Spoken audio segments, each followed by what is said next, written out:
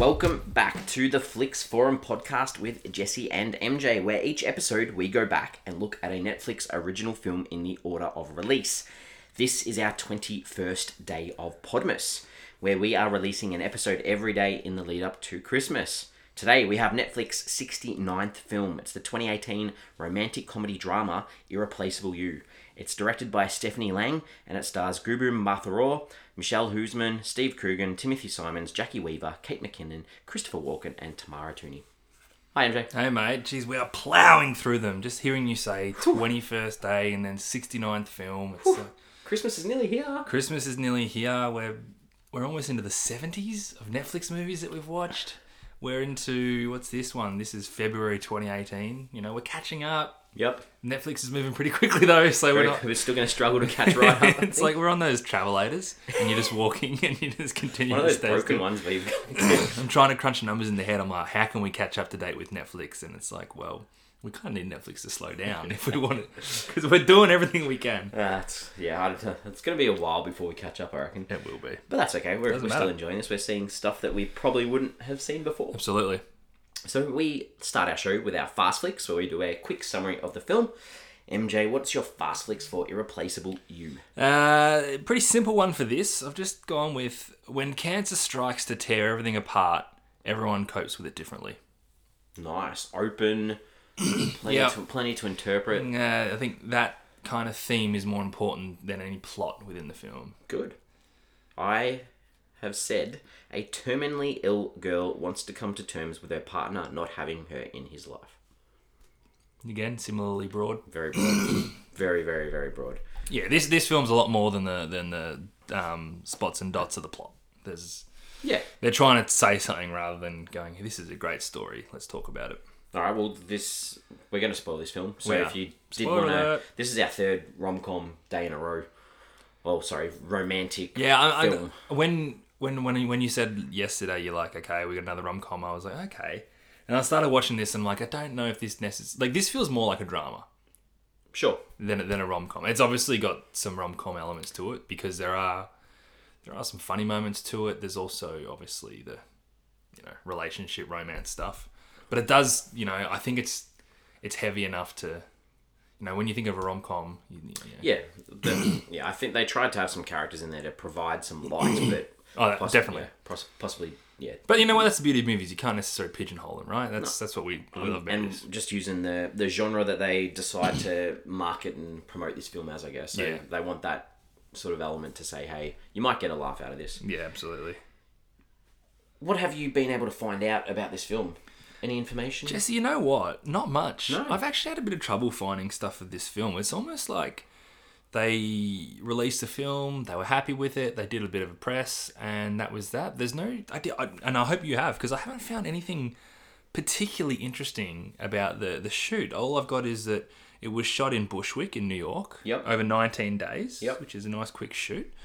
And they chose Bushwick specifically because they wanted to show a side of New York that the tourists weren't necessarily familiar with. So I Googled it myself and was like, okay, where is this? And it's sort of on the Brooklyn side of things. Yep. Because they've still got lots of good shots of that sort of bay area, or whatever you want to call it. Have you heard of Bushwick prior to this? No. Yeah, neither. Right, good. I wasn't like, oh god, I'm talking about something that's really, really famous and I sound like a dickhead. No, not at all. And I found it interesting. There's what attracted Stephanie Lang, who's the director. What attracted her to the script, despite the fact that she had a personal connection, having lost her father to cancer at a young age, but was that ability to sort of laugh and cry almost immediately. So once she read the script initially, she was drawn to it for those reasons. And this is her featured debut as well. Yeah, exactly. And I think I got the vibe that she read this script and was like, I have to do this. And then also the idea that maybe no one else would do it the way she wanted to do it. And that feeling where you didn't know that you wanted to do something until you find it, and now you have to do that thing. I kind of got that vibe. She had that connection, I guess, where she just couldn't really let this one go. Yeah, absolutely. And it's a pretty relatable story for everyone, whether it be specifics of losing someone to cancer or dealing with these kinds of things. I think that feeling of coping and loss is, prevalent everywhere. Good. So I guess we can make some Netflix references in here with a few of the cast. Very true. So we've got the main character in this one is Abby. played by Can you have a crack at saying the actress's name? I reckon you bloody nailed it. Gugu Mbatha-Raw. Yeah, that's what I would say. Okay. Gugu. We can just call it Gugu from now on. Gugu. So we only saw her a couple of days ago. We did. I was going to say Cloverfield Paradox. Paradox. Yeah. So second Netflix film released in 2018 that starred her. Yeah. Well, So, I don't have it with me, but I reckon it was probably like a few weeks earlier. It wouldn't have made much difference in. no, well, it wasn't because this was released on the 16th of Feb 2019. So. Whenever the Super Bowl was. It was like a week. I reckon it was a week's difference almost. Oh, that's right. Yeah, because Super Bowl was Cloverfield Like, launch was that we're night, just wasn't pumping through these movies. it? Yeah, because Super Bowl's normally the first week of Feb, isn't it? Yeah. So it was released 16th of Feb worldwide on Netflix, except Sweden, the day after. I'm not sure why. Couldn't find out why, but Sweden got it the day after. Might have been public holiday or something. I don't know. That was a weird one. The other sort of interest... Oh, talking about cast, I guess. Jackie Weaver stars in this... Or has He's in it, yeah. Has a small role in this one. Is this number 3 for her? I had number 3. What So are the other she two? was in Small Crimes. Correct. She played the mother Yep. of Lannister in it. She was also in One with Jack Black, I'm pretty sure. Polka King. Yeah, she was. Yeah. She was very good in both those, and she was good in this. Yeah. Jackie Weaver. Jackie She's just Weaver. Good Aussie talent. In fact, all of those roles were sort of Very smaller similar. roles. Similar. She was a character mother models. role. That's her third Netflix, so I think she must join Chris O'Dowd. He's done 3. 3, yep. And there was someone else that we had Someone as well. else has done 3. I can't even remember. We need to keep a tally. Adam Sandler obviously Oh, has, Adam but we know he's and obviously- all the people he brings along to his films. he's struck that deal with Netflix, so he almost doesn't count. But The other thing that I read in one of the interviews with the director was about the colour Abby Blue. So the character's called Abby, and then Abby Blue's like that tinge of blue that you see throughout the film. And she said that every frame of the film had that Abby Blue colour in there somewhere. Yeah, right. They specifically did that. So whether they're in an office scene, they made sure that some kind of prop or item in the shot was that Abby Blue colour to sort of give that feel. And yeah. so Abby Blue is a colour. It is. I had to Google search because I was like Abby Blue. I'm like, this doesn't make sense. It's the character, and I looked at it. And it's an actual like tinge of blue. It's a type of character. Oh, sorry, type of colour. Type of color. Yeah. This is one thing I couldn't find was when or how or what Netflix did to get the rights to this film. Did they buy the rights really early? Did they see it at a festival of sorts and then pick it up? There's no reference to that at all. No. So I'm apologise to our... We normally do cover that in this, but I couldn't find it anywhere. So I was curious to see what that was going to be about. And that's what I mean why there was no real hoo-ha about the release of this. They just kind of went about their way and... I guess we had 2 other films released around Valentine's Day as well. So I guess maybe there so many films all at once. It was hard to get the press. Yeah, true. But even press just someone referencing, this is where Netflix picked it up, or the director saying Netflix gave me a long leash, like everyone else seemed to say when they worked with Netflix. Got none of that. So the only other I did have a look at the writer Bess Wall. So this is actually her first screenplay that's been made into a film, but she's a very accomplished playwright. Okay. So she's got obviously a big background in theatre, but again, wrote a script that seemed to resonate on screen, and here it is. And I think she's still firmly entrenched in the theatre world, so that's probably why she hasn't done anything else. It's not a case of not being able to. She just seems to be like she just branched out for this one film. Consensus time. Consensus, yeah. What do you got? So I've got our favourite Rotten Tomatoes. It didn't have a consensus, but it had 19 reviews. Let's not even... So sometimes I swear we have a consensus with 8. Sometimes... So I'm really confused. So 32% on 19 reviews. Okay. We have issues with Rotten Tomatoes if this is your first episode listening to us. We do have issues with their system and how it all works, and they're really small sample size. Yeah, very, very small. The other thing that's on there was that Google percentage down the right-hand side of Google. Yep. 94% of Google users like this film. So I feel like that's very high normally. Everything is very high on there. I'm yet to see something down that side that is under 90%. Maybe you don't click that you like it. Maybe you're not even like Google. I don't know how you actually like it, but maybe you don't log it unless you like it. Maybe there's like 2 people that actually click on it, and they're 2 people that like it. So because it doesn't actually say off how many users. Oh well, maybe I need to investigate that more for tomorrow. Yeah, right. That's on us. That's on us. But we're just bringing you the raw data, guys. What else? What other data have you got for IMDb? So IMDb had a very healthy 6.4 out of 10 off 6,600 ratings. Yep. Letterboxd was a little bit more tempered with 2.8 out of 5, 3,500 ratings. So again, much better than the 19 that we're looking at on Rotten Tomatoes. Yes. Which is why we like Letterboxd and IMDb. Obviously, everyone knows IMDb, so if you're going to log a film, a lot of them do it there. I did miss the audience on Rotten Tomatoes. Oh, yep, sorry. So that was at 58%. 58. On 199 ratings. 199. So it's still pretty low, but that's quite a bit higher than the critics. I tell you what, if you had 200 reviews on IMDb, you almost wouldn't even look at it. Like that's the numbers that they put up. Yeah. I think it's time we do our early thoughts on this one. Happy to. You know what? I want you to go first. I want you to tell me what you think. I want you to tell me. Well, suffice to say, this film really got me. Okay. I was so into the chemistry between the two main characters. I enjoyed the home truths that were delivered and kind of discovered by characters throughout different parts of the movie. And you know what? It's sometimes easy to forget the fundamental reasons why we watch movies is to connect emotionally and to feel something on a visceral level. And I don't think I've felt that with a film since we watched Okja a few weeks ago or a while ago. Wow, that's This film, big. Despite its couple of plot flaws that I didn't enjoy, it touched me and it got me feeling, and that's a hard thing to do sometimes. good. I've watched some great films, and I think this is such a great film. The only thing it's lacking is it didn't quite pull me in emotionally. This film pulled me in. Okay. Pulled me in. Gotcha. It lacked other things, but it definitely pulled me in. Sure. I don't think you liked this. No, it's been a while since we've had a bit of a disagreement, so this could lead to some exciting discussion. I thought this was very ordinary. I got a vibe from you before we started Yeah. recording. I let it off too early, Yeah. I think. And I could tell when we're talking earlier that you might have enjoyed this. So to me, there was no light at the end of the tunnel for this film because they set it off straight away with. And if you're going to watch the It's a film, talking it's point. a talking point. It's They show the opening scene is that she's already passed away. So to me, this movie was down, down, down. There were nothing positive at all in anything in this film.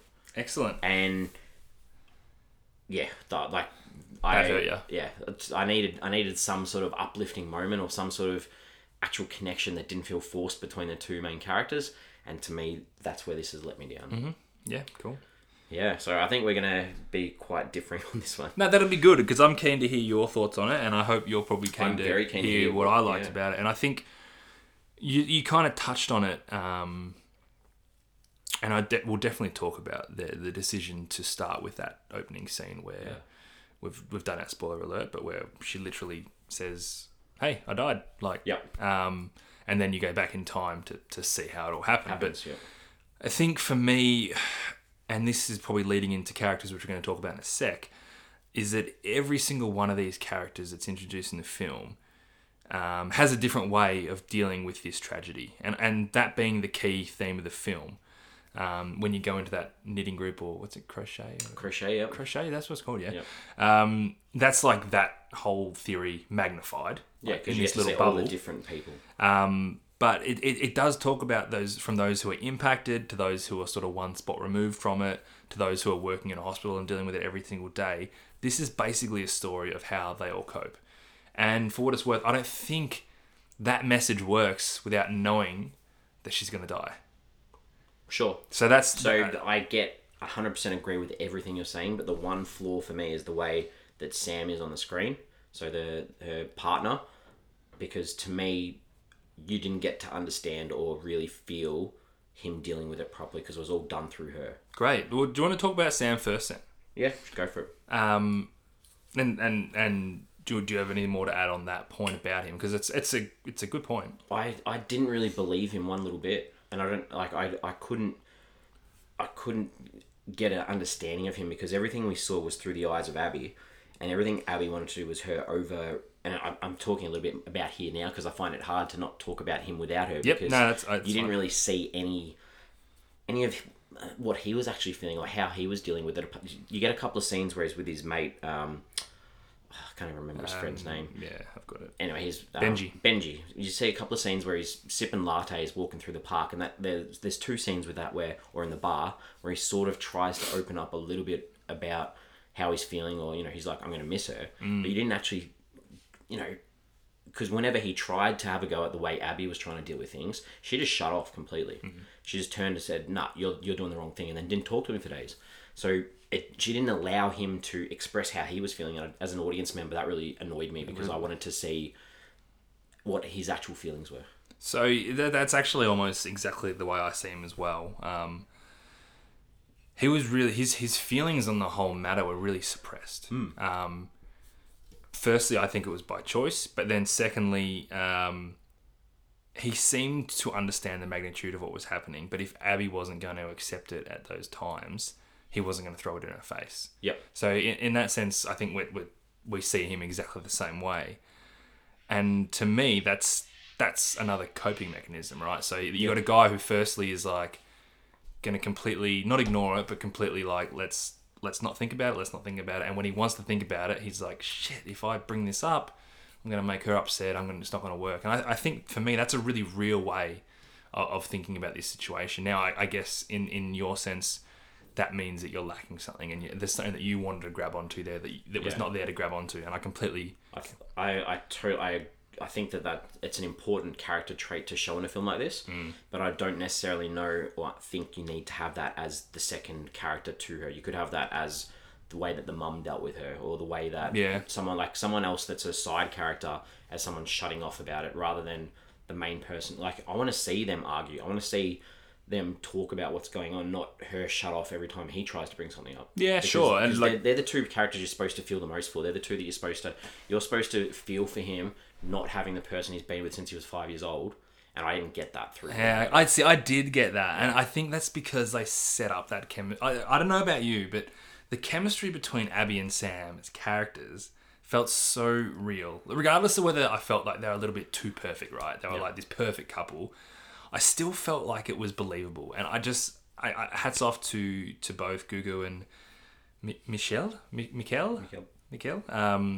I think they both owned these characters. They were completely in those characters, and that really, really worked for me. And I think by setting up that chemistry and then seeing Sam struggling to communicate that chemistry, I did feel that from him. I was like, okay, you poor bastard. Like, I want to give you a big hug and tell you it's all going to be okay. So he came across really knobbish to me. And like these shots with him as being like a lecturer or whatever it was, I just got no real sense of him having anything outside of his relationship with Abby. So I wanted to hear his thoughts on that relationship. Sure. I mean, one of my favourite scenes... And like you didn't get to meet his family. All you got to meet was Benji's one friend.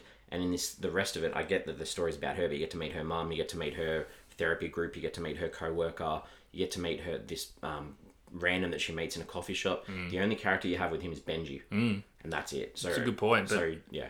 Benji in a job that he's not that... Well, sorry, he enjoys the job, but students who don't seem to really care. Yeah, so to me, like, I don't know, I was just... You know what? It could have used a... I would have been pushing it a little bit, but it could have used... Actually, one of my questions I've got for you is... And I might as well ask it now. You don't want to save it? We're talking about... I'd like to keep it on track with what we're talking about. Yeah. Is what do you think Sam's doing in 6 months' time? Well, was that him at the grave? So, yeah. So he's still visiting her, so to me, he's still mourning. Well... Let's be fair. Like, you're never going to stop visiting your wife's grave. Like... Yeah, you'd hope. Like you'd like. And sorry, still mourning, still fine. I would be. In my head, he's absolutely still mourning as well. Yep. This one's like a tricky one because I know people who have had similar situations with the loss of loved ones. Yeah. And quite often, though, like I've seen males in those roles who don't necessarily pay that respect. So. So I don't know that like I'm. But you know I'm Sam's torn. Character, right? Like there's no doubt that he wasn't going to. No, right? exactly. Like, so he's got nothing. That was his world. Exactly. And I think I'm again getting into my scenes where how she keeps quizzing him like, what if I was a man, right? And I'd be gay, and he talks about the lengths that he would go to for her because it's almost like you are everything to me, and that's what she said. What if I don't make it? And he says something like, and then I would really struggle to cope, sort of thing. And I guess then that's me reflecting, okay, that opening scene, then, he's struggling. That's what I mean. I think he will struggle. And it's funny because we both read this the exact same way. but it resonates with us differently. Interesting. Yeah, That's the beauty of film, eh? correct. There's never a wrong answer, and as long as you can defend what you're saying, it's fine. Absolutely. Which you absolutely have as well. What do you want to talk about Abby? Abby's our girl, right? She's lead character. This film is about her. Yes, maybe I struggled with her a little bit as well, and maybe that's I don't know what, like, she was this constant worrywart, and everything was about worry and concern, and I get that in the situation she was in, but they did it in a negative sort of way where they set her up as someone who needed to get over herself as well. So it wasn't about her trying to do the right things for the people in her life before she left the world, but it was about, when her death's imminent, she needs to keep those relationships and those memories going for those people rather than being such a negative down and outer about it. So, and I did like, is it Myron, the character from Christopher Walken, where he was constantly pulling her up on that. And even when he pulled her up on it, she didn't really do anything to adjust that side of her. So I found it hard to empathize with her. So that again for me is her way of coping with it. So her thing was, okay, how is everyone going to be when I'm gone? Less specifically, how's Sam going to be when I'm gone? And I don't necessarily think that was her concern as much as it was keeping her mind busy from what's actually happening to her and trying to live a productive life in that sense. So I actually found her to be a particular, where we meet this particularly bubbly and positive character, and I think she kind of tries to fight the fact that she's got this really bad news by joking about it and by occupying her mind with other things, but eventually she just has to succumb to it, right? Because it's inevitable what's happening to her, and she's going to feel the impact of it. But I think she probably pushes it too far in that direction. Agree. And completely loses sight of the right now, which becomes obviously a really important factor of this film. But to me, it was still a believable journey of that emotional roller coaster that you'd have to go on in a situation like that, right? Like, her actions throw me a little bit. She does things where I'm like, that doesn't quite make sense. I don't know what you're doing here. But the emotional journey feels very real. What she's going through with dealing with this information and how she's living her life off the back of it felt really real and really heartbreaking from the very moment it happens, right? Like, you can't not be heartbreaking. But I think one of the things I liked about this film so much is that everything felt real in a warped way. The emotions felt real and raw and heavy, and I liked that. Sure. I don't know. To me, the heaviness of it was what pulled it down as well. Yeah. Like, I need... Heavy can go both ways, for It sure. can. Like, you teeter on the edge with heavy. Yeah, and I just needed some positive things from her at some stage, and I didn't get that. Which is interesting, though, because this is it's obviously a bleak film, and it's a heavy film, but there's a deliberate attempt at keeping humour and keeping lightness within the whole film, but within the characters. I mean, not to mention that majority of these characters are comedians. Yeah. And there's a lightness to a lot of the dialogue and everything about it, because it's almost like this has happened, but doesn't mean we can stop having fun with things. But how can you not have this tinge of sadness that's never going to go away? It can't go away. And maybe that would have been fine if the scenes with her and Myron were more comedic or more funny and more uplifting, like, rather than being such a negative impact on her relationship with Sam. So that's a good segue to talk about Myron. Yep. Like, he was almost like a walking, talking metaphor. Just like sprinkling wisdom with these coffee book table quotes, which was corny, but I love that shit anyway, so it worked. I think he allowed Abby to realise what was actually going on. Whether she acted on it initially, she eventually did, right? She realised, and probably not until Myron died, she realised Agree with that. everything that Myron was saying was bang on, and it's not until she goes and visits his wife when... And his wife is just like a reflection of Myron. Like, she's saying the exact same things, the exact same hard truths. And they were that perfect vessel to get through to her eventually. But I still think that that advice comes through, and she gets it in the end. It takes her a long time, and probably too long to get it. but it does work. I loved Myron from the minute that he entered, and I felt engaged with every single scene he was in. Obviously, you've got the Christopher Walken humour there, which obviously helps drive it. But I think they didn't waste the line with his character. It was a really important character for this film. Yeah, I think he was very important in his messages to her, and like I 100% agree. She needed, like, throughout this film to progress it, she needed to pick up on the things he was saying as he was saying them, rather than leave it to the end when it was all too late for her. Well, that's the film. So to me, I say every single character is a different example of coping. Yep. He's the example of acceptance and living in the now, which is what Abby was 100% not doing, because she's trying to live in this future that she's not even going to be in. And it's not until she starts to live in the now. You can still have that character of living in the future while showing that growth throughout the film, rather than just tacking it on at the end. Yeah. Yep. What other characters have you got? Well, I've got Abby's mum. Yep. Because, again, she comes off as harsh and unreasonable, but again, it's a completely separate coping technique. She is going through her own struggles. This is her daughter who's got terminal cancer. Plus, she's already lost her husband. Yeah, so I think they deliberately want her to be a bit standoffish and for the audience to be like, oh, who does she think she is? But no, like, of course, she's going through her own stuff. And I don't think anyone else realises that until maybe Abby's letter at the end, that this is really tough for mum too. And she's coping with it in her own ways as well. And I loved it when she said, like, oh, my focus group that I go to. And she's like, well, why are you going to one? It's like, well, why wouldn't you go to one, right? Yep. I had Dominic down. Yep. Just as... I felt like he was one of those characters that was supposed to provide a little bit of relief as well, a little bit of lightheartedness, the quick sort of spieling off of, oh, this is your first time, this is what you need next time you come. It was another character that she could sort of touch base with to sort of keep her in that reality, I guess. But at the same time, like, she didn't take anything on board. You don't see her come back the next time with all the stuff that he's told her to bring next time. You don't... Yeah.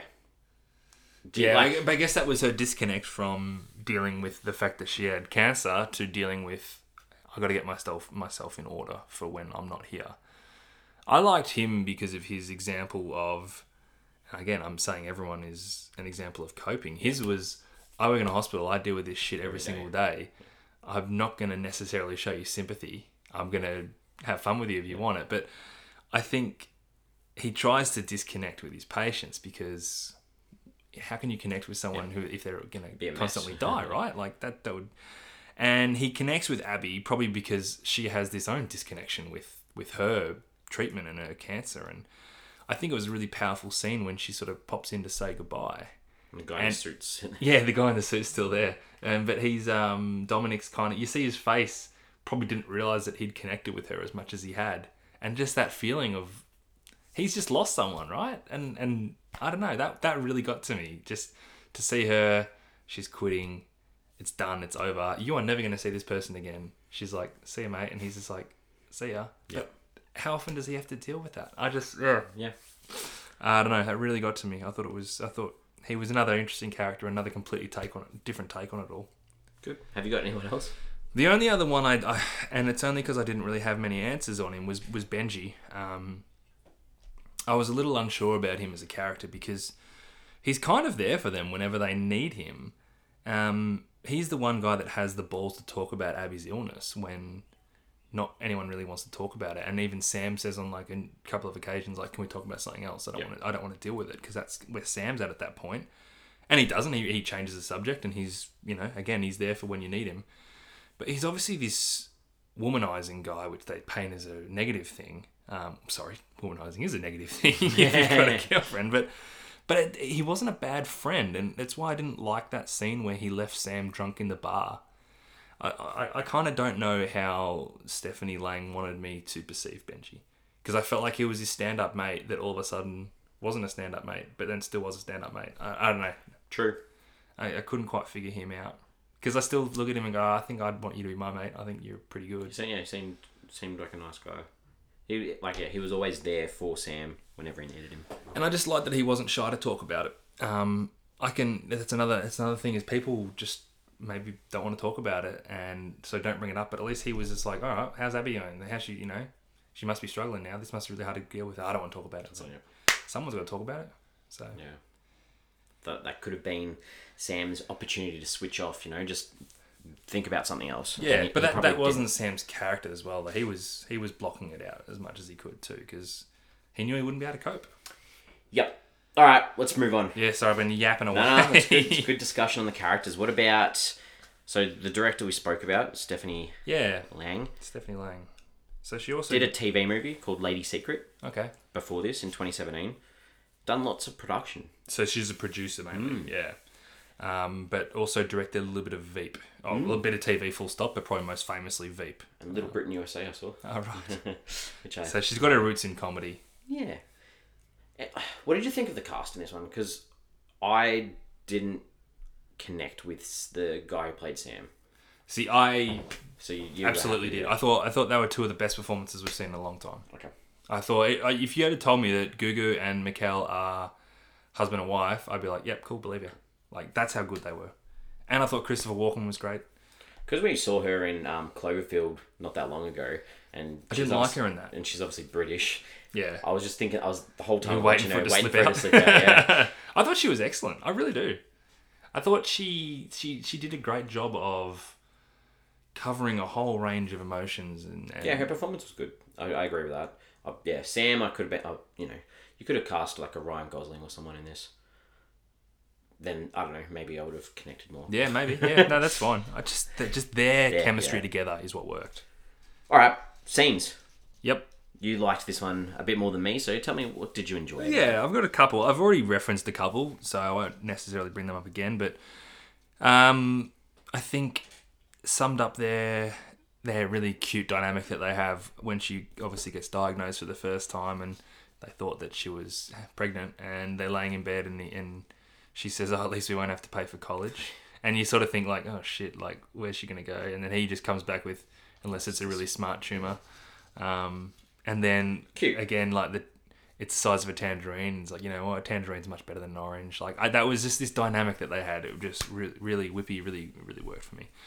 I mentioned the what if scenes when they always say, what if this? And the cute lengths that he would go for her, and it ended with, what if I die? And he says, I would never recover. Oh. The scene before the whole 2 months later, when they're sitting on the wharf discussing his dating profile and things they can add to it. To me, that was just like the culmination of this incredible chemistry that I've been harping on about this whole time. You watch that scene, you're like, these guys are actually dating in real life. Like that, you could have sold it to me. There's a scene where she has a fight with her mum at dinner, and she sort of walks out, and it looks like the mum's being really unreasonable. But I think again that just highlighted how this is such a difficult situation for everybody, and not everybody recognises how much it's impacting every single person who's touched this. Yep. And the final scene that I really liked was the credit scene when he was flicking through the textbooks with all the sticky notes. I'm very glad that came back, because when she was doing it, I was like, oh, this is hard. Like, because that's such a couple thing to do, right? Like, put a cute note in someone's lunch, and here she is doing it. And she's not even around anymore. Oh. That's all I got. This movie got you. All the little emotional heartstringy bits, they got you. I tell you what, you can miss the boat with me, and I won't connect. But if you pull me in, I'm all yours. Yeah. Good. All right. Well, I've only really got one sort of moment that I really stood out for me, and it was at the start when Abby and Sam are kids at the aquarium. Oh yeah. And I just really like, the teachers talking about animals being monogamous, and the kids are like, what's that? And some kids like my uncles or my auntie screwed someone else. I had a bit of a giggle, but it finished off with that Abby biting Sam, because they talk about these fish that bite people they want to mate with. Yeah. And it was just nice they sort of made that connection later too, where you've always got that bite mark. How great is that he had the scar? Yeah. And that's So I liked that. That was pretty damn cute. But then you find out that she bit like 4 guys that day. Yeah. All right, what didn't you really like? I'm guessing there's not much. There's one big bit, but when you first find out that she's creating this dating profile for him, you think like, oh, this is weird. But when she's actually meeting with these girls, and they're agreeing to come, I was like, where's this? I'm glad they didn't focus as much on that, but I was like, where is this movie going? Yeah, I thought that was weird. I didn't like that either. Yeah, it's just awkward. And I absolutely hated that he cheated on it, yeah? I've got that in my questions. I think he has to. Like, he has every opportunity to say that he didn't. And I hated that he did. And even regardless, I just hated that whole sequence. There's no reason why you needed to separate these two at this time. No, I've had that in my questions for you because I was like, did he stay at that girl's house that night? Because why did they need to make it so ambiguous? Yeah. That, you know, they fade to black, and the next scene he's walking along the water sort of area, and if you're gonna have him do that, don't leave that ambiguity with the audience as to what actually happened. Yeah, I don't think. I watched this thinking he did it. Like, I can't see a way where he didn't, and I hated that. And I said, when she's getting that final talk with the doctor, and he's like, hey, nothing's responding, it's all over kind of thing. Where's your husband? Oh, we're not together. I was like, this we don't need this. Like, these guys are like the perfect couple. You're entering the last few weeks of your life. This is petty shit. Like, why did it get to this? Yeah, I didn't like that. I didn't like that at all. It took a massive chunk out of the film for me. But they got back together. So, but you know what? You could have still had that, you know, that proposal scene and getting ready for the wedding. You could have done something about that without breaking them up in the first place. And it just happened to be with the girl that Abby was happy with him to be with after she was gone too. Yeah. So it made it even worse. Yeah, I didn't like that. That sequence. It's not like a scene. It's just that sequence that shouldn't have been in. What do you got? I wasn't a massive fan of the scenes with Abby and her colleague or her friend. Oh, they're at the bookshop. Yeah, like they're looking at these dick pics and they're talking about at least he's thinking about you, and she's like, nah, date check the stamp. It's from an older time. I was like, it didn't really go with the flow of what else was happening. And that sort of links into, when Abby's talking, and she's talking about he's going to go through a slut phase. I don't know if you don't need to refer to that in this day and age. Like, it's offensive, I guess. The language. Yeah. You're like, we're past using words like that in a movie, I feel like. Especially if you're going to have this emotional connection. Like, you might be like, oh, he's going to play around for a bit, or he's going to test the waters. You don't need to call female sluts. Like, oh, okay. I see what you're saying, yeah. I just thought that, yeah. Yeah, fair enough, yeah. Again, the therapy group session when they're talking about, their hymen's breaking. Like, there's these little attempts at humor. That Meryl chick's like, oh, I lost mine on my favourite horse. Like, I thought she was funny. Yeah, I don't know. These little things that just didn't flow with the rest of what was going on. Like, this was a down movie, and then you've got these attempts at humour that aren't funny.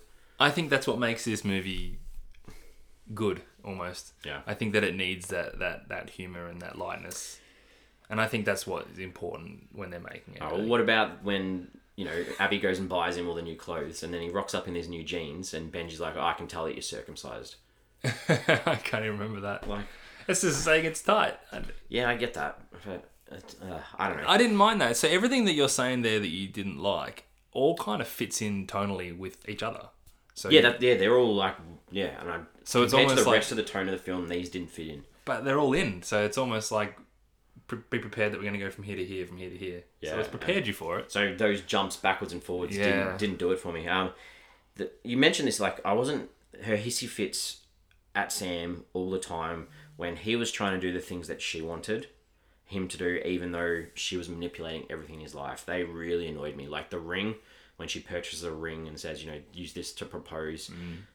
It was just awkward. The dates, and then, especially that scene, like you mentioned this with the mum, like, I really connected with the mum in that scene, and then for her to just storm out and turn it into something about herself again. Sure. Yeah, that was really I didn't enjoy that. But it's almost like you didn't enjoy that because you thought she was being mean in all those things and unreasonable. And I think she is being mean and unreasonable throughout this whole thing because that's how she's trying to deal with it. Myron's telling her throughout, you need to connect with the people in your life, and she's just ignoring what he's saying. Yeah, she is, and that's. But I think it's not easy what she's doing. But in a film that you've got 90 minutes with these characters, you want to see some sort of growth, not just plucked on in the last 30 seconds. You want to see her adjust. You start her off as soon as she gets the news, I'm turned off, I want nothing to do with everyone. And then you slowly see her open up a little bit, so those last few moments aren't as painful for the family because she was actually present in those moments towards the end. Yeah, I get what you're saying. And then, like, the ring, when he actually uses the ring to get down on his knee for her, I don't know. I just didn't like him using that ring because of that connotation with her Sure. buying it. And finally, just as she's lying in bed, wakes up, looks out the window, and sees that hawk. And that was those birds were those things that her and Myron used to go and watch all the time. And that was like what he wanted. And then just for her he was always looking for them, and then she found them, and then she passed. So I was like, I don't know. I didn't like. I was like, this guy was there for you the whole time trying to do this thing, and you get to see something he didn't get to see. It just didn't sit well. That's me. A lot of these things are life's not fair kind of things, Jesse. I know. And this film is telling you that life's not that If fair. I had have connected with her character more, I probably wouldn't have disliked them as much. Nah, like all those things that you saying, I look at her as a person and I go, you're not being great here. Yeah. But I can't begin to think what is going through your Gone head. through your head. Yep.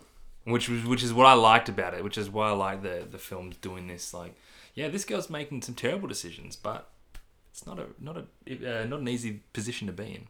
All right, let's look at what this film's saying. Tell me what's this film? What has it telling? Like, what have you The got? What are tagline the of this film, which I didn't realize until I wrote something very similar, is "Don't focus on what if, focus on what is." Yep. So it is all about living in the right now. And obviously that doesn't mean that you need to do it if you have a limited time to live. That's saying live in the right now, Yep. no matter what's going on in your life. And that's an age-old message, right? Yeah, But life doesn't stop. You gotta accept where you're at and go with it. but then this is a huge commentary for me on coping mechanisms in the times of heartache. There is no right or wrong way to do it, Yep. and you're allowed to be a little bit off in your life if these things are really troubling you. But everyone, no matter how close you are to whatever's going on or how separated you are, you're going to cope differently, and it's going to affect you in some way. I kind of like that. Even though that's what she was like, none of the characters really fobbed her off completely.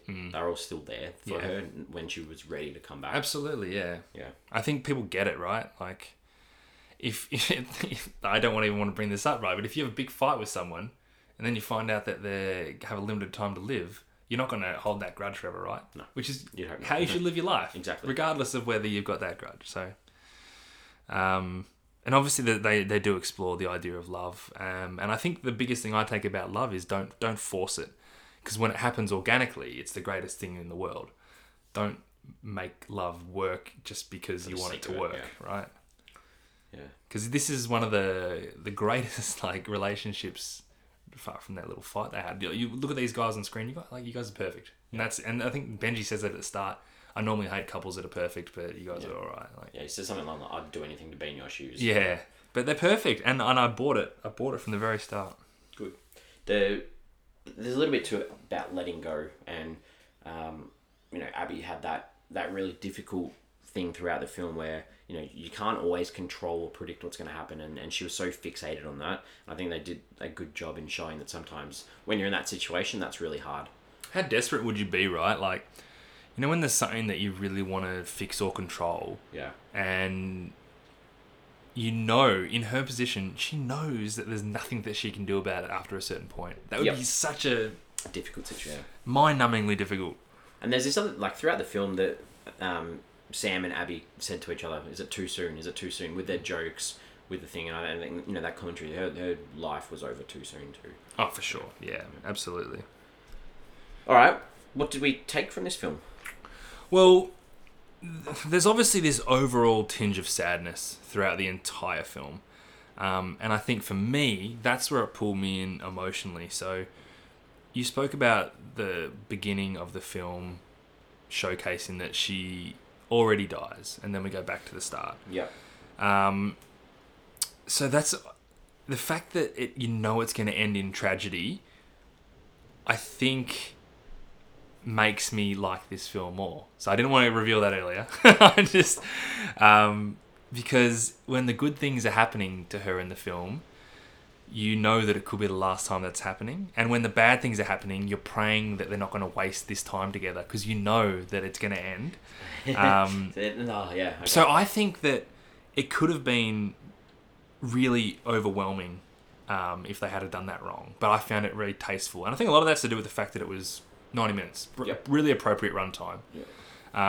But I think, and this is only I thought this in reflection, that knowing that because at the start I was like, maybe I'd be more connected to this if I knew she was potentially going to live. But I think looking back now, I'm like, no. I think I needed to know for sure this is going to be the last this. This is going to be the last this. Don't waste it. Don't waste it. And I think I was just almost out of breath. Like, don't. And that's pulled me in completely. Okay. Yeah. The sad, like, the knowing that that's what the end was going to be, it made me want some sort of happiness throughout, and I didn't get any. No, I didn't get happiness in the small things. I know, but I didn't get any small things along her journey to show me. Dancing in the living room, and I don't know. There were a lot of the ways that these things were done. There were lots of slow-mo shots. There's like really sad music playing. There were lots of shots where the camera just zooms in, zooms out. It just did my head in quite a little bit. But you like even thinking about the people that you meet, like her relationship with Myron, whether she knew it or not, was a nice way to spend the last 2 weeks of her life. The way that it I wanted her to acknowledge that to him before he died. Yeah. Because to me that's another stab in the heart when she realizes that he's passed away. She didn't get to say goodbye. Yeah. She didn't get to. Well, she didn't even get to acknowledge. Like she had to use his wife, who she'd never met before, except at the funeral, to acknowledge. Oh, we were friends. Yeah, you were friends, but your head's up your ass. Like, why couldn't you have him? That's life, Jesse. Oh man, I know it's life, but in a film you can't just have deep down depressing thing the whole time. I don't think it was. Okay, well, to me, this movie was just down the whole time. Well, it's one thing I always like to answer is when I would recommend for someone to watch this, and you can't obviously recommend it if you didn't like the film. Yep. But I think this is you would watch this film when you're having a petty fight with your other half or with someone else, and then you can watch this and realize what's important. And I think that's a nice little message to take out of it. I'm glad you went. I was like, and hope that they die or something. No. Because you watch this film and you go, hang on, let's look at the big picture. Because if nothing else, this film lets you look at the big picture. And you know what? Sometimes the big picture is taking solace in the small moments. Yep, sure. Did you jump on IMDb at all to check anyone out? 3 times. Google 3. So, Sam, yep. Mikhail Huisman, whatever, is Dario from Game of Thrones. I did not recognise him at all. The only reason I did it was because I looked at him and was like, you're really familiar. Yeah. And I bloody IMDb'd him weeks ago when I watched The Invitation, which is like this horror thriller movie, which is very good. And he's one of the main guys in that as well. Yeah. And I thought the same thing when I saw it. I was like, oh, it's Dario from Game of Thrones. Got you twice. He doesn't look anything like Dario from Game of Thrones, especially in this. It looks nothing like him. Got you twice. I also jumped on for Dominic, who's played by Tim Simons, which I kind of knew. He's got a real familiar face. He's in Draft Day. I don't know if you've ever seen Draft Day. I have with Kevin Costner. Kevin Costner. Great film if you just love sports. Film. It's a very nice film. He's one of the Cleveland Browns, just backroom guys who works on the trades. He's in heaps of stuff. Yeah, I think he's on Saturday Night Live. Oh, yeah. He's a comedy. Did a voice in Spider-Man Into the Spider-Verse. Okay. A few little things, yeah. And the other one was Kate McKinnon, who plays Kate. Just because I'm pretty sure. I know she's in tons of stuff as well, but I'm pretty sure she's the wife from Masterminds, Zach Galifianakis' wife in Masterminds. She's really weird and creepy in that film, but I think good. It's a good IMDb film. I had one because I wanted to confirm something and I got it wrong, but I was close. I like when you get things wrong. I was wrong, but I was very, very close. Because you admit it. I love you. Like, you could not admit this, and I like that you come in and admit that you get things wrong. Yeah, I'm not gonna. You've done this a few times. I'm not gonna lie. I looked at this guy because I thought it was him, and it wasn't him. No. I like it that you. Did. So Abby's mum is Jane. Yep. Actress is Tamara Tunie. Mm-hmm. So as soon as she came on the screen, I was like, oh, it's like Law and Order. I'm like, and in my head, I'm like, Lieutenant Van Buren. That's what I had in my head. And then I looked it up, and I was like, damn it, wrong Law and Order. She's from SVU, and she's the doctor in the SVU one. So she's done 223 episodes. So you got your Law and Order's wrong. Yeah, and the character's wrong, but that's alright. But I was I had Law and Order, but I had the wrong Law and Order. Does she look like this lieutenant? Not really. Or is it just like you just got your characters mixed up? I got my characters mixed up. Yeah. I knew she was from Law and Order. I just didn't know. I blanked on the character, but that's alright. No, you did well. All right, time for questions. We've already asked each other a few already. We have. So look, I had 2, and one of them was, what do you think about revealing her death at the beginning? We've talked at length about that a little bit, yeah. And the other one was, what do you think Sam's doing in 6 months' time? But okay, I had the one, like, did Sam actually stay at that Mira's place? And we sort of discussed that as well. Yeah. Did you believe in the crocheting as a metaphor for life? Did the unraveling of the string and did that play well with you? It didn't bother It's a weird me. question, Like, so you don't have to answer it. I liked the humor about it, where she was getting annoyed that crochet is not a metaphor for life. He's like, we're not saying it's a metaphor for life, and then it unravels, and he admits, like, crochet is a metaphor for life. Like, I just kind of enjoyed the humor around it more than anything else. Last one I've got for you. What's the difference between crochet and knitting? I'm sure there is some technicality about it, but I don't know. Okay. Never been I think I've done knitting. I did it as an elective, or not an elective, but one of those things in year 7 that you have to do. Like textiles. Sewing and Still couldn't tell you how to do it though. No. My dog ripped up my couch and I don't even know how to fix it. Last one for you. Did you know Donald Duck's middle name is Fauntleroy? Did not. No. I like that at the very end when they bring it back in. The weird assistant or friend that she works with is talking to Benji, and he's like, "What's Donald Duck's middle name?" And she just did they need to set them up at the end? Not really. Yeah, but it was just touched on, like it wasn't a big thing. True. And how long? So, call me an idiot, but it took me a long time to realize that she was dead at the end there when they had that party.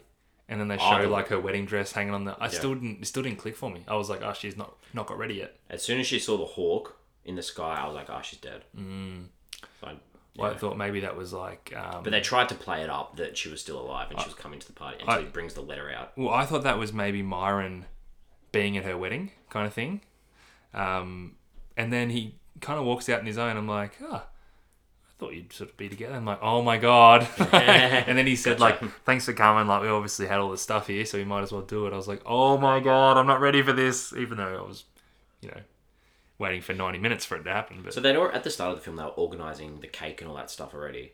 So they cancelled the wedding, though. They did cancel it. Because remember one of the first phone calls she makes. Yeah. So when he gets down on his knee with the ring again, is that just a symbolic sort of... Well, I think it's because they weren't going to get married, right? So he's proposing for a second time to... Effectively, yeah. Okay.